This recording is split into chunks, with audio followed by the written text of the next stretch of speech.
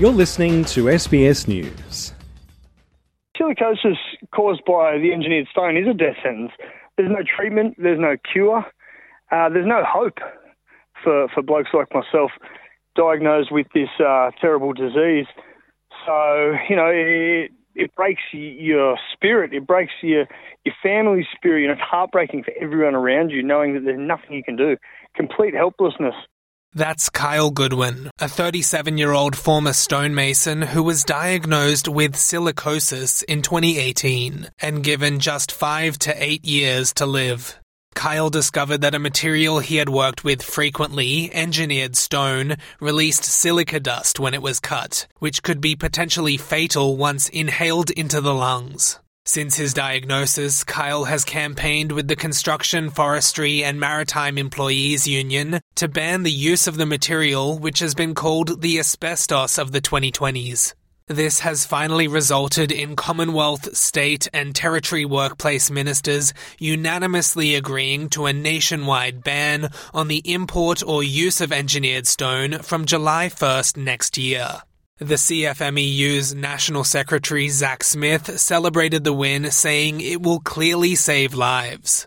Yesterday's decision by the WHS ministers is monumental. This is a massive win for our union and our members who have fought for a ban on engineered stone. But more importantly, it's a massive win for the thousands of workers who have been exposed to silica dust from engineered stone and the thousands more who won't be exposed moving forward as a result of this ban.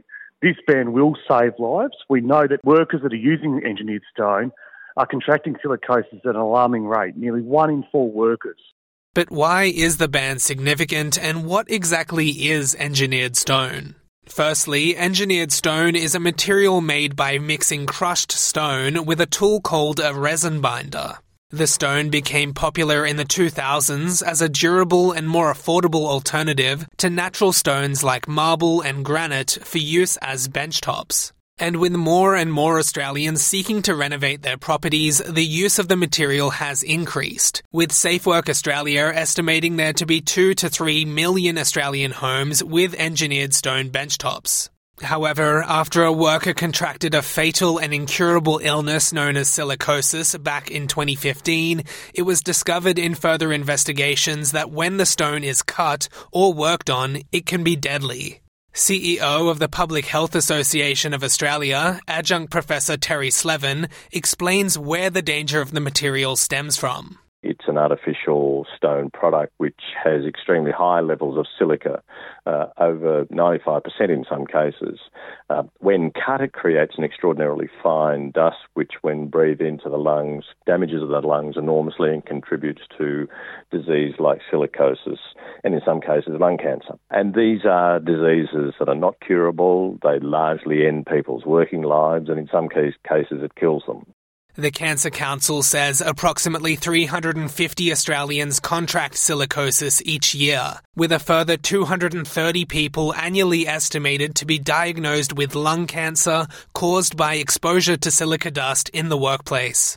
Kyle Goodwin, the former stonemason who is experiencing a likely fatal case of silicosis, says the disease has been devastating. This disease has impacted my life hugely. It has caused me to make the decision to not have children because I personally don't want them to grow up without a father. I lost my father when I was young. I can't do a lot of the physical activities that I used to do a lot of, going for runs. I run 100 metres now, I'm out of breath. So it definitely puts restrictions on your day-to-day life. Professor Slevin says he expects the ban on engineered stone to save the lives of thousands of workers. He also clarified that for those who have an engineered stone kitchen or bathroom benchtop at home, they need not fear for their safety, but should take care when renovating in the future. There isn't a risk for people who have these products in their house. Once on a benchtop in a kitchen, in a bathroom, they're inert and entirely harmless. And so there shouldn't be any panic for people who have these stone products in their house. The only consideration becomes if renovations or modifications occur, and that's where people do need to be careful. A little bit like asbestos, when left alone it's harmless, but when it's disturbed, when it's cut, that's when you've got the problems because that releases the fibres. While many are celebrating the ban of engineered stone as a victory, some industry groups have expressed concern about how this impacts businesses which are dependent on the material. Michaela Lahu is the CEO of Master Builders Victoria, which represents building groups across the southeastern state. She says her organisation acknowledges the need to address preventable silica-related diseases, but the government needs to ensure businesses are supported and consumers are aware of alternatives.